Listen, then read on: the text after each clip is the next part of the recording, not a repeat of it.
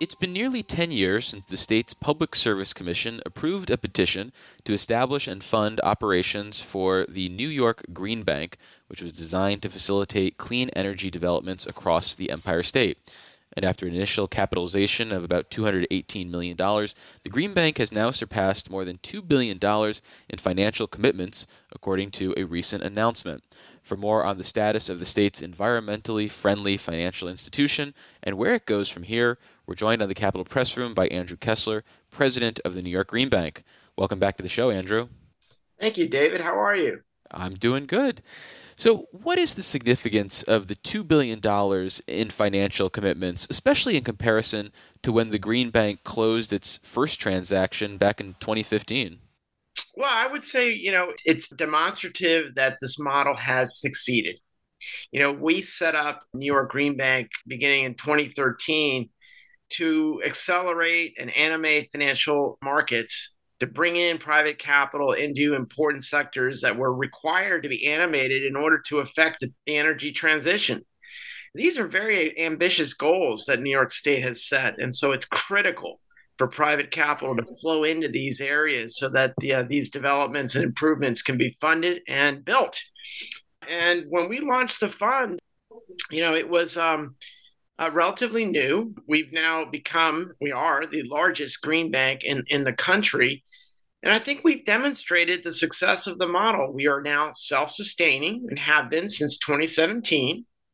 And our capital is flowing into areas where we are seeing funding gaps. And as that capital flows, as we close into precedents, as we prove out that transacting on market-based terms in these important sectors is good business, is profitable, can lead to successful investments, folks follow suit. And that's exactly what we've been doing in community solar, for example, and other important segments of the market that we've been focusing into recently. And also importantly, from an equity standpoint, demonstrating that the benefits of clean energy investments can and should benefit all New Yorkers. And that's what I think the last 10 years have demonstrated in a nutshell.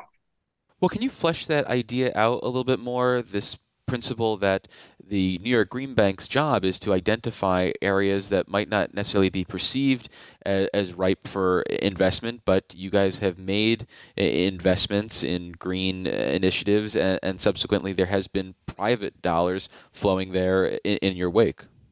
Yeah, exactly. Look, these funding gaps persist for a variety of reasons. There's very often there are economically viable business models and projects out there that just can't attract the capital necessary to get them funded on reasonable market terms. It could be because the financing needs are too small or are perceived as quote unquote bespoke. And therefore, there's a lack of interest by the commercial lending market to focus in on these areas. It could be because of a lack of understanding and precedent around the risks associated with the technology type or the business model. Generally speaking, there's a lack and limited amount of precedent. And so what we do is we go out and close into these areas and demonstrate that these transactions can be successful. And often we pull in side-by-side lenders, commercial banks and other specialty impact investors into our transactions, really teaching them to fish in some ways.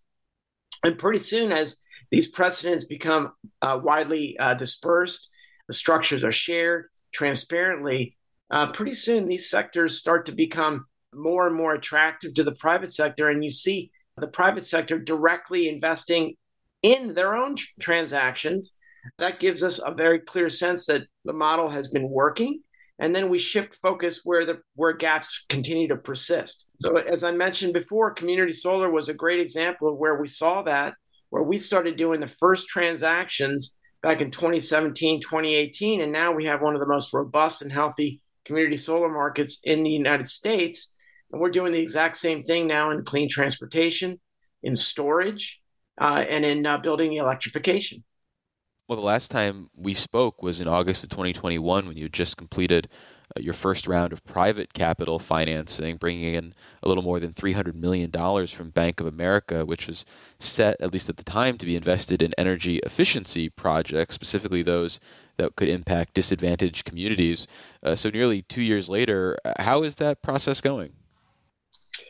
Well, it's been going very well, David. Our projects within building electrification have accelerated significantly since then, and we can certainly get statistics back to you after this conversation. But we are now in a position where we've launched a very aggressive program to further that acceleration even more. It's called the Community Decarbonization Fund. It is a $250 million funding pathway to capitalize the balance sheets of CDFIs and other community-based lenders, with the use of proceeds directed for disadvantaged communities, and for the most part, we're directing that towards building electrification and related improvements.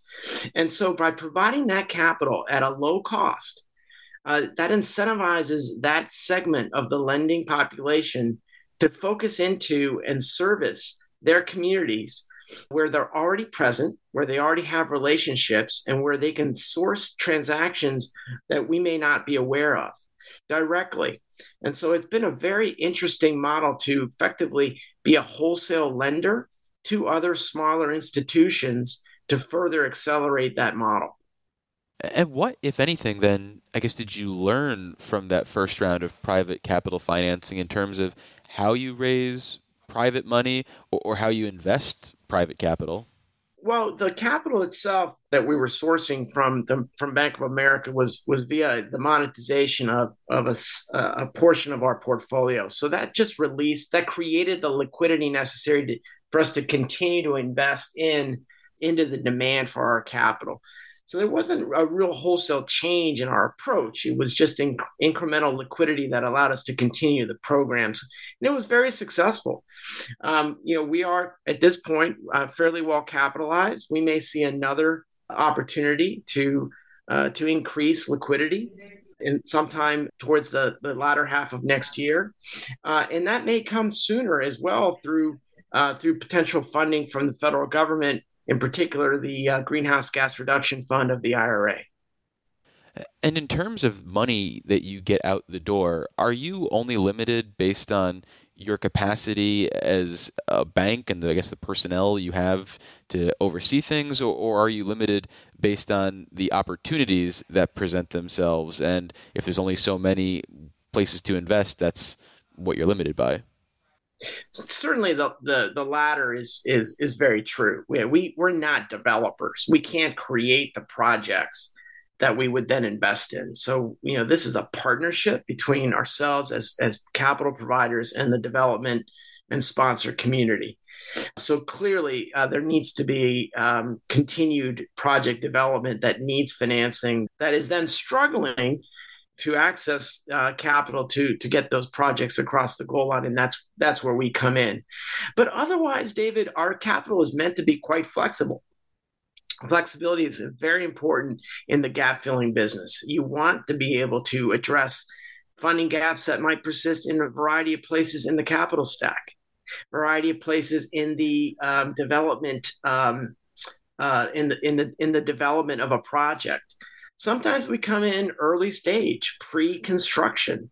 That's where the funding gap might be. And we enable that project to then successfully access and unlock construction capital. Sometimes we come in at the construction phase, where there may be reluctance by the private sector to get involved in construction activities that, again, might be perceived as too small or too complicated. And we demonstrate that, in fact, it's not that difficult once you set up a program to do that. And sometimes we come in post-construction to provide the certainty of capital for a project to operate and reach cash flow profitability. So it really depends on the situation. Yes, we can't wave a magic wand and expect our capital to fund certain sectors. We need those projects to get to a development stage where there's financing necessary and needed.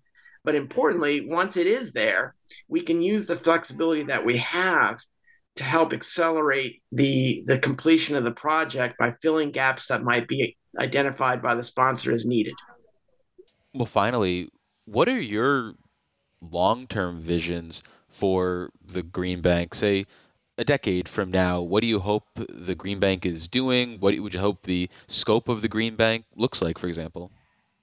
I think the Green Bank will continue to evolve alongside the market. So it's impossible to know where the market will be in 10 years, but I know that in all likelihood, David, funding gaps will continue to persist. Why? Well, because technology is constantly innovating new approaches, new business models.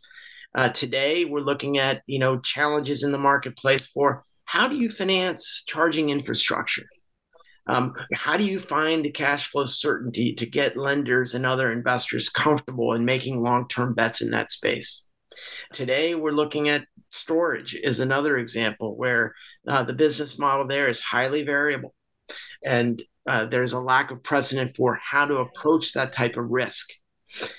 In 10 years from now, we're hopefully going to be talking about different innovations that have different challenges that require different approaches. But in all cases, hopefully, we are continuing as a New York Green Bank to identify ways where our capital can be on market-based terms, injected into a capital stack to get a project across the goal line, to create the precedents necessary to bring comfort to the private sector that investing in clean energy in New York State 10 years from now continues to be a profitable and good business model. Moving forward, do you think there's any need for additional oversight of the Green Bank, especially if you do expand in scope and size, whether that's having, say, the Department of Financial Services monitor you in some way, or have NYSERDA step things up in some shape or form? Or do you feel like the appropriate checks and balances are there moving forward? I think the appropriate checks and balances are there now, and we have excellent partnerships with those that currently oversee and govern New York Green Bank's activities, from the board of NYSERDA to the Department of Public Service and other important stakeholders. We're constantly engaging with folks, ensuring that they're kept informed. We have pretty extensive reporting requirements that provide full transparency of our activities and the efficacy of our activities. And I think the guidance that we're getting from those that provide governance and leadership to New York Green Bank continues to challenge us and keep us focused on applying our capital in ways that have the greatest impact. And so I think today we're in pretty good shape for the challenges of tomorrow. In the event that the business model were to change dramatically, perhaps there would be an opportunity to think about other entities to get involved in helping shape our direction. But as of today, David, I think we're quite adequately governed. Well, we've been speaking with Andrew Kessler. He is the president of the New York Green Bank. Andrew, thank you so much for making the time. I really appreciate it. David, thanks so much for having us and for your interest in New York Green Bank. And for more Capital Press Room content, visit capitalpressroom.org or wherever you download your favorite podcasts. And if you listen to us from an Apple device, make sure to leave us a rating and a review so it helps other people find the show.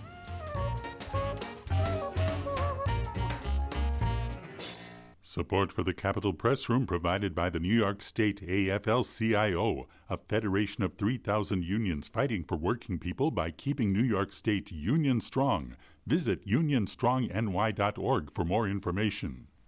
Join us again for Capital Press Room, a production of WCNY Connected, Syracuse.